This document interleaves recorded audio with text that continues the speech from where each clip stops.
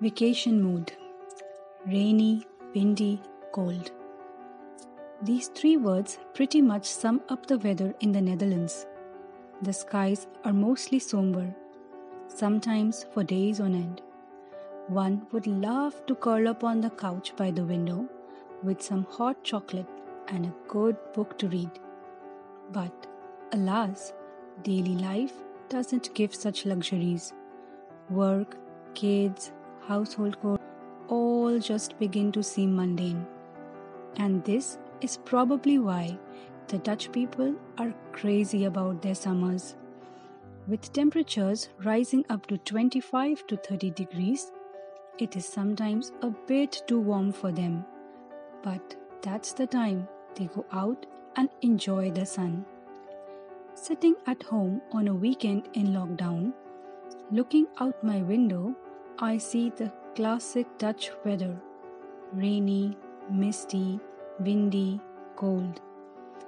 As a person who isn't too fond of traveling, I had been completely fine with not being able to go on a vacation somewhere this last year. But somehow, despite the hot piping tea and the onion pakoras, I had this sudden longing to go back to Greece. 2 years back, we took a short trip to Greece and we made some beautiful memories. Even though we visited only 3 cities, they were stunning. God is gracious with the sun there. Plenty of sunshine on the whitewashed domed houses and the turquoise blue waters.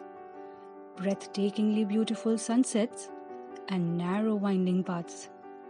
Goldy sanded beaches and white pebbly ones.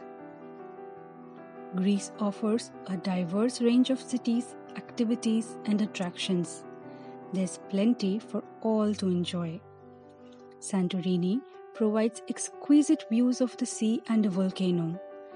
If you wish to just spend time away with your loved one, this place will give you some sunsets to remember a lifetime. From a departing temperature of 5 degrees to the destination temperature of 27, Santorini welcomed us with lots of sun and warmth. However beautiful the city is, the landscape isn't flat and it became difficult walking around with a toddler.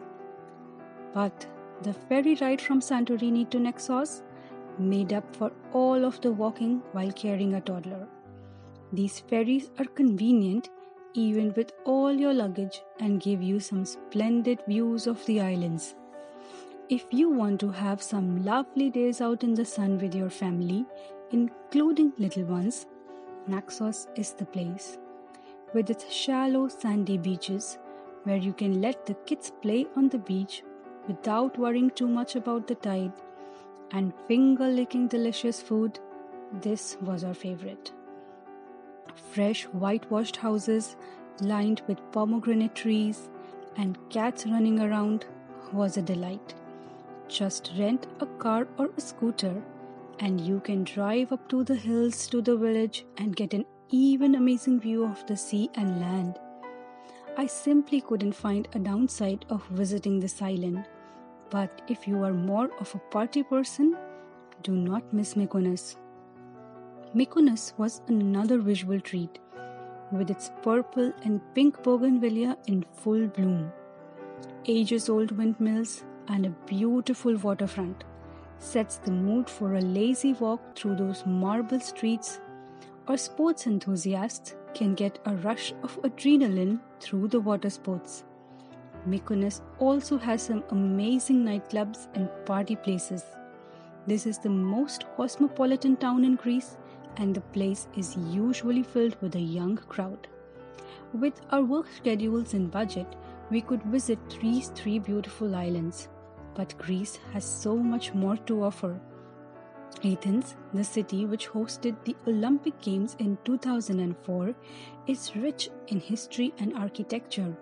There are plenty of museums and recreation parks. Islands like Milos, Paros, Corfu are blessed with jaw-dropping landscapes.